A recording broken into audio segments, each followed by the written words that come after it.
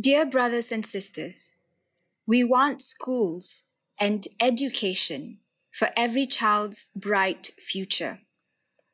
We will continue our journey to our destination of peace and education for everyone. No one can stop us. We will speak for our rights and we will bring change through our voice. We must believe in the power and the strength of our words. Our words can change the world. So let us wage a global struggle against illiteracy, poverty, and terrorism, and let us pick up our books and pens. They are our most powerful weapons. One child, one teacher, one pen, and one book can change the world. Education is the only solution. Education first. Hello everyone, I am Aisha, founder of Spot, and that was a snippet from Malala Yousafzai's iconic address to the United Nations Youth Assembly in 2013. And today you're listening to Seek to Speak, a podcast that aims to empower expression, spark speeches, and instigate ideas. Seek to Speak.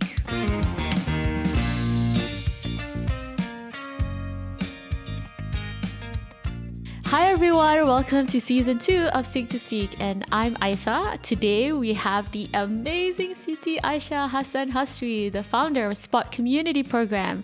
Spot stands for Soroptimist Puberty Education Toolkit and is a volunteer-led project that delivers information about puberty and sexual abuse prevention to young girls and adolescents. Since 2015, Spot has provided comprehensive sexuality education to over 10,000 Malaysian girls.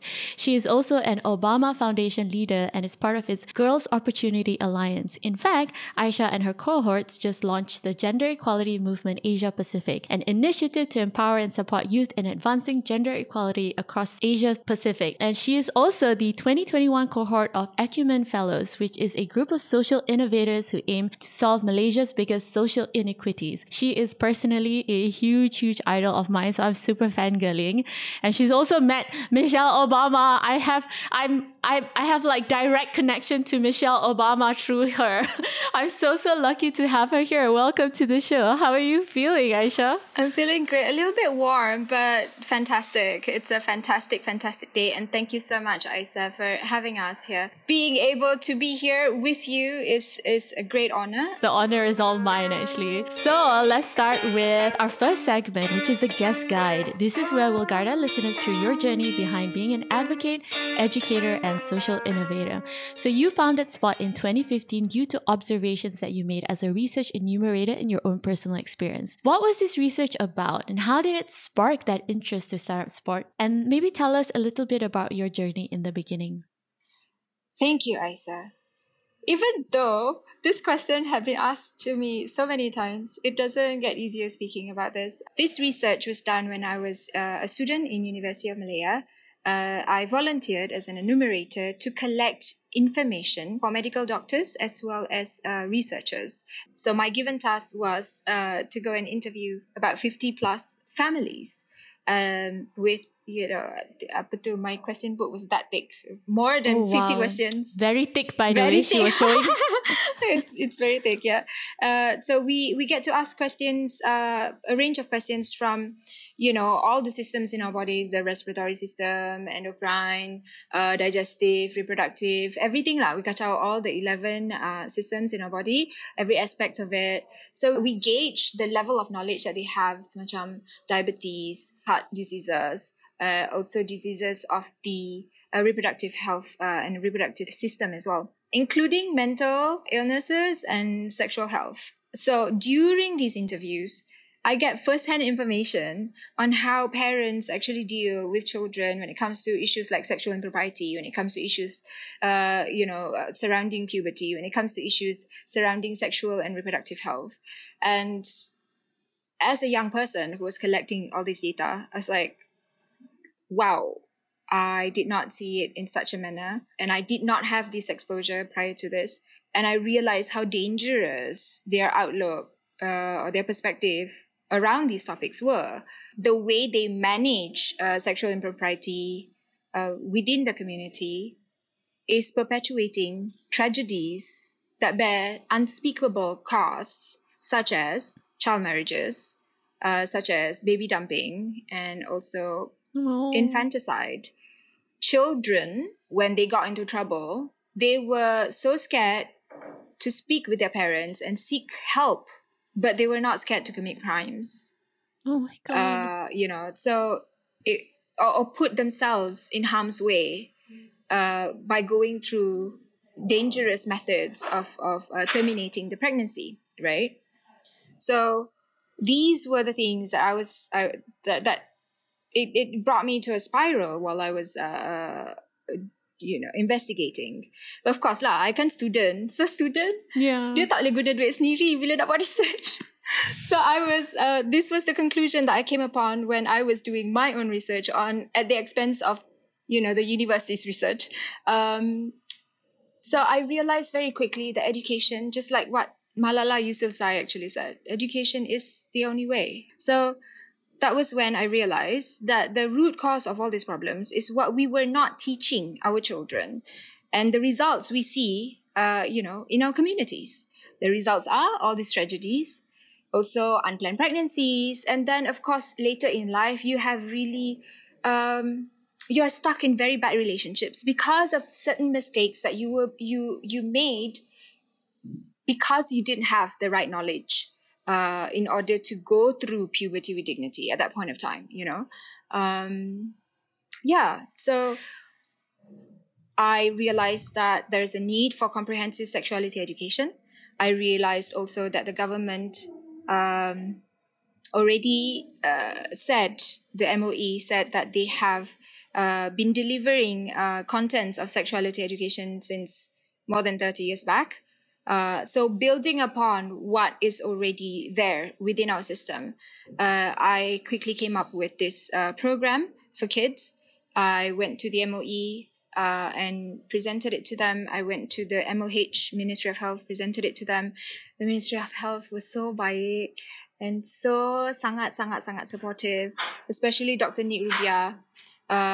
She's just so amazing. I still work with her currently in the technical working group of comprehensive sexuality education punya group until now, and then we tested it out in a school with 62 children, and the principal was actually an ustaz. The reason why I chose to approach an ustaz was because I said, okay, siapa paling susah sekali yang most probably akan, go against what I plan to do. So I was like, religious leader lah, And then I cari, okay, let's go cari sekolah yang ada religious leader sebagai dia punya principal. And I went, after I bebel dengan tak pakai tudungnya masuk. I bebel. So cikgu, macam ni. What do you think? And then the first sentence that came out from his mouth was, Aisha, this is brilliant. When can you come in? As soon as possible, please. My girls need this. Oh my God. I was like, nak terduduk, bersyukurnya kepada Allah Subhanahu Wa Taala. Tak tahu macam mana nak cakap. I was like, okay. So sebenarnya, it's okay. And people understand the need for this. And they understand that when someone is able to relate with the children and deliver it in a manner that is culturally sensitive, that is rights-based and evidence-based, it is something that can be accepted by everyone, So it's that desire to help, because you went through it not long ago, those experiences. If only there's somebody. If only there's these voices yang boleh membantu us ourselves overcome our experiences during that time. So initially, I only set out to answer one question, which is, who did I needed growing up? And now here we are. Oh, wow. That is such an intuitive question to ask, and such an amazing journey too. It came born out of a need that was evidence-based. I mean, it was evidence-based from the start, and you're able to get stakeholder buy-in from even the most conservative, like you started with the with the quote unquote worst case scenario. So Spark Community Program is a volunteer-led project driven by passionate women and girls who teach other women and girls on rights-based sexuality and puberty education. And you believe that education helps girls be more confident and resilient, and this in turn would empower them to make better decisions now and in the future. Tell us a bit about how education helps us with confidence building and resilience building, especially within our girls. I'll give you a short answer to that. Actually, it's pretty simple. We, as human beings, we fear things we don't know. And there's a whole lot of confusion because we like to imagine stuff. Kita suka berangan kan? Especially in Malaysia. Duduk berangan. Angan pak pandai. But anyway, so kita Malaysia ni suka pergi spiral, tak ke mana-mana, tak mengarut-ngarut dah fikir. Because of all the information that we have, that we are exposed to throughout our span of lifetime ni, most of the time we pick out the negative stuff, and that's normal for our brain to do that, kan? Because its job is to protect us from things that we don't understand, things that we are fearful of, and things that we have no comprehensive education about, right? So kita akan terus takut. So when you overcome that fear of not knowing by empowering them with the right knowledge in an approach whereby it's easy for them to digest and internalize and make their own, that's very, very powerful.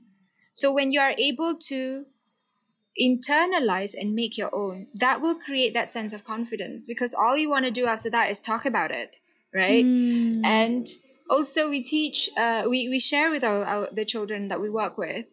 It's good to talk about it.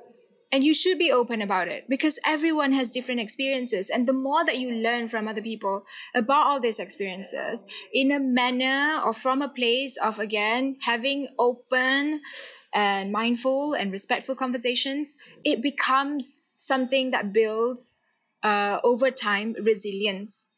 Because the more your voice is being uttered out into the universe amongst your friends, the more you feel heard. Bukan heard, H-U-R-T. Heard as in H-E-A-R-D. The more you feel heard. The more you feel heard, the more confident you become. Confidence ni, I tell you, is about making a series of bloody good decisions in life and making it over and over again. And lama-lama dia jadi resilience. Right? Because you know, no, I went through this already. I can do it, you know. And then you challenge yourself more. You are, because when we are having all this conversation, you are literally stepping out of your comfort zone into the discomfort. So when you are stepping into the discomfort, you are already challenging yourself. And you keep on repeating this in your daily life. Eventually, you'll get there. The confidence will come, resilience will come. Because that's just how it is. It's very, very natural. As long as you continue to speak. Seek the safe spaces to speak. Be yourself. Be confident. Oh, betul. Dengar cakap Akak Aisyah. Yes. Like, it's true. Confidence is something that is internal, that you can gain through education, because uncertainty is what breeds fear. And then when you have that education, then you feel confident. And when the more you feel confident, the more you put into your coin box, the more resilient you are with adversity. You're absolutely right. That's like such a great life lesson for everything, actually. Or for anyone, girls, boys, women, adults. Yes, even cats and dogs, you know, you need to train them. We need to love our pets. Okay, not so much of pet turtle, because I haven't figured them out yet. But yes. Yeah, they are a confusing bunch. Yes. I love that analogy that you mentioned, Aisa, if you don't mind. It's that confidence, you just bayangkan you ada a coin box, right? And you ada different coins, and the more lagi banyak you masukkan the tokens or your coins inside the box, you know, the more confidence you are building. And when it's full, that yang keras tu is your resilience in overcoming adversity. That's absolutely a perfect analogy, Aisa. I hope I translated it well. You manifested it into like greater heights. That's incredible. You're right. Like when it's heavy with coins, you know your boundaries, you're resilient. Doesn't matter what people say about you. You're not bothered because you're already so sure of yourself. Yes. You're extremely empowered. As well as you love yourself so much that you know what's good for you and know what's right for you. And you're not afraid to share it out and tell people about it. So that's amazing. Yeah, absolutely. Hey, speaking of we were talking about all the different educators that you have previously. In November last year, Spot actually went online with its Puberty with Dignity virtual event, which was an absolute hit. It featured 10 amazing talks that range from self-love and self-care, safe and unsafe touches for little humans, and even materials addiction.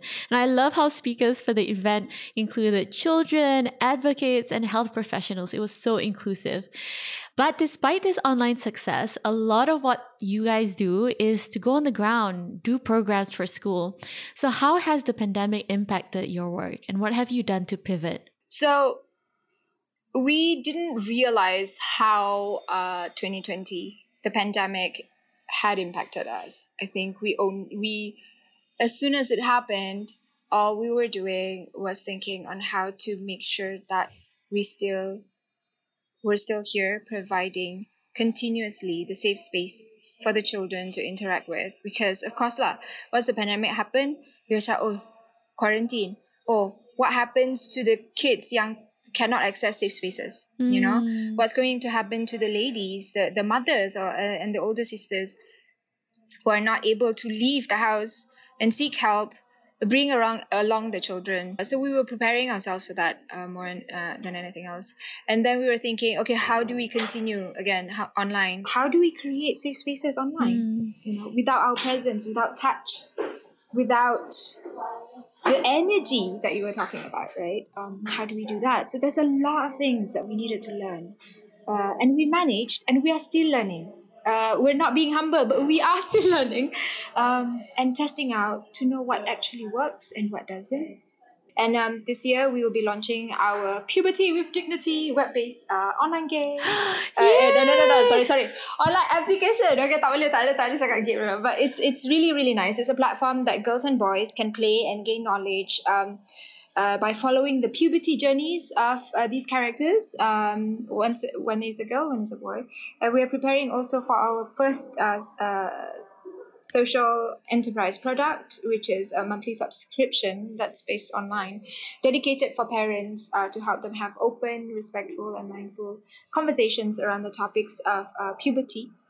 And banyak-banyak the issues surrounding puberty including, healthy relationship building skills, and even how, as a parent yourself, to prepare yourself to start to initiate these conversations, right? And how do you speak about it without putting in your judgment, your bias, your own experiences around this, because this experience belongs to your child, not to you. So there are ways that you need to prepare yourselves first in order to be able to have this open and mindful and respectful conversations. And so that will give the chance to the parents not just to have those conversations with their own children, but also support us while we continue working with other people's children who are not as fortunate to be able to have the same knowledge and the same access to help and support that is the right of every child. So this will empower the parents to do that. We are also preparing for our rollouts. Hopefully, we'll be able to reach the target that we set last year, this year, sebab kita banyak testing, kita banyak update our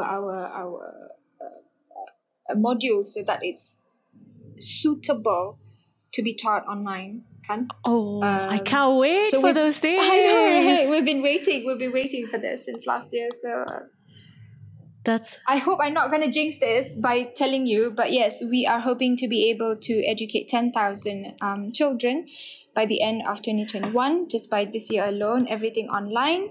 And And yes, so we'll be working towards having people come in from different states. We have 6 states that's listed as far as I know for now. And we will have more exciting news. We will start to recruit volunteers and trainers in June after Raya. Yay! Okay, I can't wait. I Wish can't us wait luck. for that. Yeah, good luck, best of luck. You don't need luck, man, because this is your thing. Like, this is just, you've done all the work. It's just about launching, and I can't wait to see that Inshallah. happening. And this, Thank you. I love the confidence that you have in us. And yes, let's do this. I'll definitely keep you posted. yeah, sebab ada track record, confidence, resilience. Alright, so that moves nicely to segment 2, which is deep discussion. This is where we do a deep dive on relevant issues applicable to our guest experiences as well as expertise. So let's first look at data on period poverty. So period poverty is defined as the inability of a menstruating person to access sanitary products and safe, hygienic places in which to use them. Over 500 million women and girls face period poverty across the globe each month, which is shocking to me. This results in girls being absent at school and an increased risk of reproductive and urinary tract infections. In Malaysia, underprivileged women and girls have even resorted to using coconut husk, newspaper sheets, and banana leaves in place of proper sanitary products. Why do you think period poverty continues to exist in Malaysia, and what can we do to help with this issue? I have 2 main inputs to share with you in regards to your question. But before I do that, I would like to share some of the stories that I have encountered in terms of period poverty during my time in schools, right? Story 1. A girl went to see a female teacher. She had blood on her uniform. The teacher could see that she was upset, but the teacher was not sure. Was she upset about the baju kotor, bleeding? Or was she actually upset?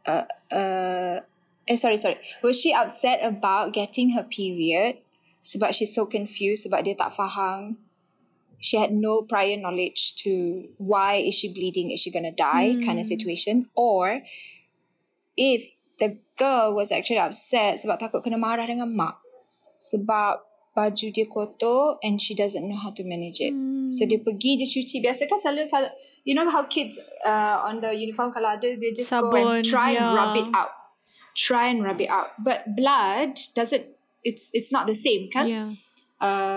So the teacher wasn't sure, but the teacher asked the girl lah, cakap, are you okay? How are you feeling? And of course, she's not sure how to communicate, how she feels about the experience. So without wasting time, the teacher go, okay, this is period. You dapat sebab you tengah melalui akhir balik, blah, blah, blah. And then kasih dia pad. Cakap, this one, you put on to your panties. The glue side must be on your the surface of your panties. And then the cotton side is to touch your skin.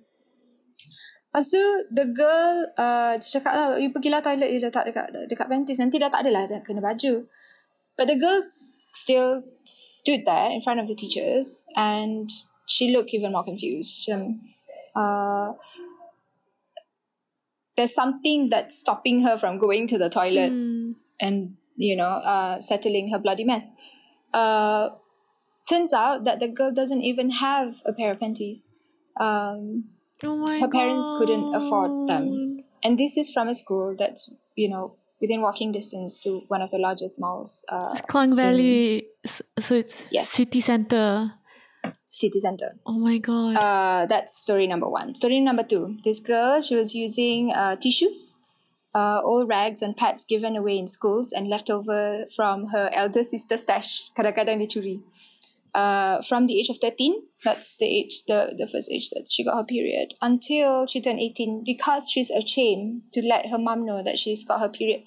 Takut kalau bagi tahu mak, what if tak ada duit? Oh my God. A child looking out for the parents. Dia cakap, I don't want to be a burden. Saya tak nak menyusahkan mak bapak saya. And she's not sure if it will upset her mum that she started menstruating ataupun pasal tu lah jadi burden And dia kata kalau mak dia dah tahu dia datang period, nanti rasa macam, oh, will she still love me the same now? Am I considered as dirty? Or am I considered as less worthy? Because now I'm, how this whole imagination that you get if you're a Muslim and you start to menstruate, the biggest fear that a girl would have is dosa kena tanggung sendiri now. You don't even know what that means, But it kept on being uttered to you over and over and over again that it becomes something that you're so afraid of that it might be just the end of the world. And you'd rather delay a little bit that end of the world for you as you know it by hiding the fact that you are menstruating. That's story number 2. Story number 3. A girl and her mom uses toilet rolls that her mom sometimes bring back from work sebab mak dia cleaner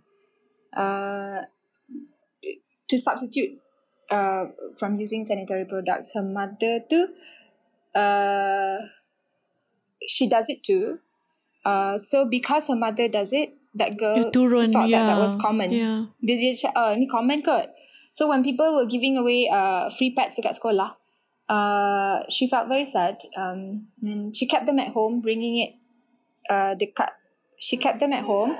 And then during dah dekat period ke apa, she always bawa satu dekat dalam bag so that she doesn't feel any different.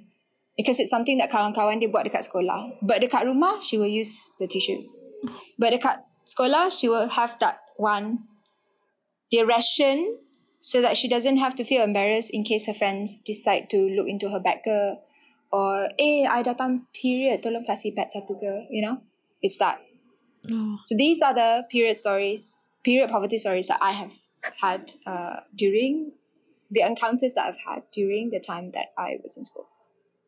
Now, the 2 things I wanted to talk to you about in answering your question was, number 1, our lack of awareness that it is actually a problem is an issue. There is not enough collective experience, so the problem remains overlooked, right? And we also have a lack of real data. We do not know the real extent, but we also have a few initiatives that started, but I think it got halted by the pandemic, which are like the Bunga Pad initiative, the Obulan initiative in Kelantan. Okay, that's 1. Number 2 is we need to create, what can we do about it, right? You asked, we need to create more conversations about it. As an individual, you need to get curious. You need to ask the people around you if they have gone through such experiences, and share it online, share it within your community, or share it with us. Hashtag nothing to hide. Because once we have enough data and understanding of the real extent, then we will, as a collective, will be able to come together and reimagine the solution that is best for our girls based on our very own Malaysian experiences and unique troubles. Own our bloody mess, own our hantu and jin stories, and own our experience. Seriously, and we should be so proud of it. And with all that, we will be able to triumph over period poverty in the long run. Yeah, absolutely. You're absolutely right. Like, if we have more people talking about it, not feeling ashamed about it, then we can actually mobilize people into action, because it becomes a problem that people cannot and no longer ignore. So, second question. In 2014, the UN expressed concerns that authorities in Malaysia were encouraging child marriage to curb premarital sex and children born out of wedlock, as sex outside of marriage is an offense and abortion is illegal save for exceptional circumstances. Youth are driven to marriage out of fear of prosecution. As of 2020, more than 150,000 Malaysians are married between the ages of 15 to 19. Why do you think marriage continues to be the quote-unquote solution for premarital sex or sexual abuse? And what can we do to change this mindset? This question is actually very hard for me to answer, because my grandmother was a child bride, and the issue that we're talking about currently affects my family and my history as a woman. So I'll do my best to answer this question of yours. I think it continues because people feel like they have no option, no viable option to the tragedy that is in front of them. So how do we change this mindset? I invite everyone to reimagine a solution together when it comes to stopping child marriages. I invite everyone to reimagine options beyond the fear, beyond the shame, beyond the stigma, the deep shame and hurt, beyond the unspeakable personal costs that girls and families have to go through that forces them into committing, marrying their own children and judging their singular mistake with a life sentence. Us as a society, we need to reframe the way we see sex. We need to stop hypersexualizing that word sex.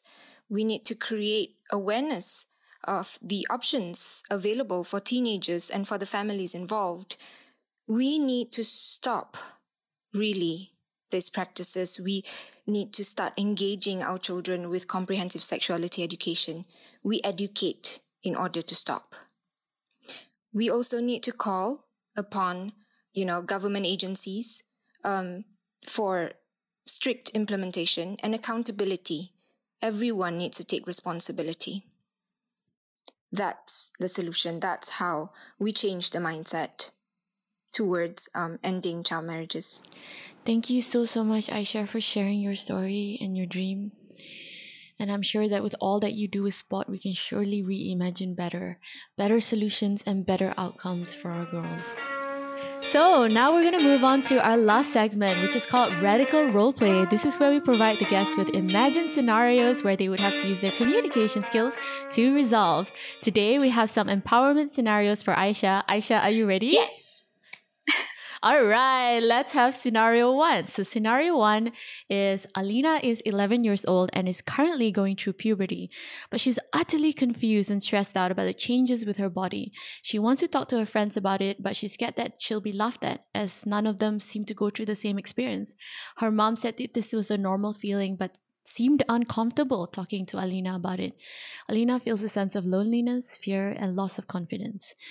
Alina comes to you for advice on how to best navigate this confusing time. What do you tell her? Pretend I'm Alina. Hi, Alina.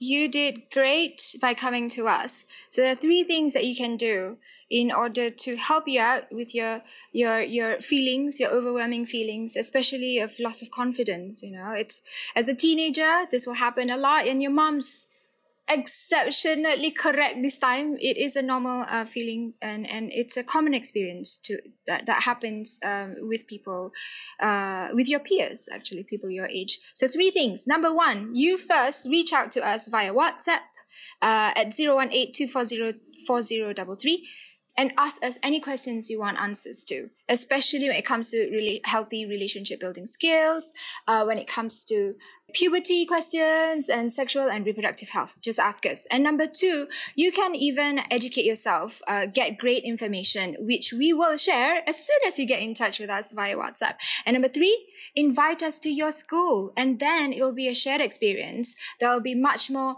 talking points for you to have in between you and your friends, to have open, mindful, and respectful conversations that's facilitated by Spot. Yay! Thank you, Aka Aisha. I will do that so that my friends, because I'm sure they feel this way too, but we're just, not comfortable talking about it. Thank you. Super actionable steps. And I'm going to share that to my younger siblings as well. Good luck, Alina! All right, so now we have scenario 2. Neela is 15 years old and has a lot of male friends. Even though it makes her uncomfortable, Neela doesn't protest when her male friends put their hands around her shoulders or playfully taps her on the back. She wants to be liked by her peers and didn't want to make them feel uncomfortable. However, after participating in Spot's Puberty with Dignity online event, she now realizes the importance of setting boundaries and the value of consent. She wants to educate her male friends, but she's scared she will alienate them. What advice can you give her on how to approach this topic with her friends? Fantastic. Neela, I think that it's amazing that you were present during our workshops. Thank you so much for supporting us. there are also 3 things that you need to do in order to move forward in your situation. Number 1, you need to prepare yourself. You need to be in the right frame of mind in order to be able to communicate your boundaries well. So in order to do that, you must prepare yourself by knowing your boundaries first. Oh, Kak Asha, susahnya nak buat all these boundaries. If it helps for you to think about what these boundaries are, there are 3 things that you need to make note of when you make this list of things that makes you feel healthy or unhealthy, makes you feel safe or unsafe, makes that is helpful to you or unhelpful to you. So three aspects that you need to figure out or think about when you are making this list of boundaries. Again, think about what is healthy or unhealthy for you, what is safe, what is unsafe for you, or what feels safe or feels unsafe for you. And lastly, what feels helpful or feels unhelpful to you and for you. And when you make this list, believe in yourself, right? So step 1 is to know yourself and make this list so that you know your boundaries in order to be able to communicate very well. And then when you make this list, believe in it and believe in yourself. Be confident. That is how you communicate your boundaries well. And don't complicate things. Simplify things. I think life is already, puberty, teenagehood, adolescence life is already hard enough. So you don't need to overcomplicate matters. Just simplify it. Step number 2 that you can do is script it out. Imagine Nila wanting to talk to Chong, wanting to talk to Mikhail, wanting to talk to Haris. Okay? What would you do? How would you start the conversation? Then you write it, script it out one by one. And how would your friends respond to it? That's step number 2 that you can do to help you overcome the situation. Lastly, step number 3, you need to be able to request for a safe space and spark this conversation from a place of kindness, love, and compassion. And ask them, we are going through this. I don't know how you guys are feeling. And you know that I love you guys. And I know that you are open enough and mindful enough to have this conversation. But I really think it's time that we talk about, safe spaces so that I can feel safer hanging out with you guys. And you know exactly what I need and what's healthy and unhealthy for me, and what's safe and unsafe for me, and what we all can do for each other to keep being helpful, for and to one another. In requesting for the safe space, if you find it difficult to get something to start this conversation, to initiate it, there is this amazing video that was done by the Thames Police, I think, in the UK, about tea and consent. So you try and find Thames Valley Police video on YouTube. The title is Tea and Consent. Be very careful because there's a lot of parody that's been going on. It was uploaded in 2015, first time around, and it got around. So a lot of people have already started conversations around it, and also a parody video. So find the right one, which is by the Thames Valley Police. The title is Tea and Consent. And I wish you the very best of luck, Nila. Somebody is ringing the doorbell. It's okay. Oh my God, Aisha, that's so incredible. Okay, first of all, I will make sure to find the correct link and put it in the show notes so that people won't be swayed by the parodies. And second of all, I love this message of having to be comfortable and confident with what you feel is unsafe and unsafe, or healthy or unhealthy. All right, so we've come to the end of the show, and every single episode I always ask my guests, why do you seek to speak? And Aisha, why do you seek to speak? I seek to speak to amplify voices of everyone that I work with. I seek to speak to spark conversations which are open, which are mindful, which are respectful. I seek to speak to influence choices. I seek to speak to invite Malaysians to reimagine, reframe how we see sex. Sorry. I should cut that out. But I was just like so fangirling. That is so amazing. And amplify, you do. Thank you so much.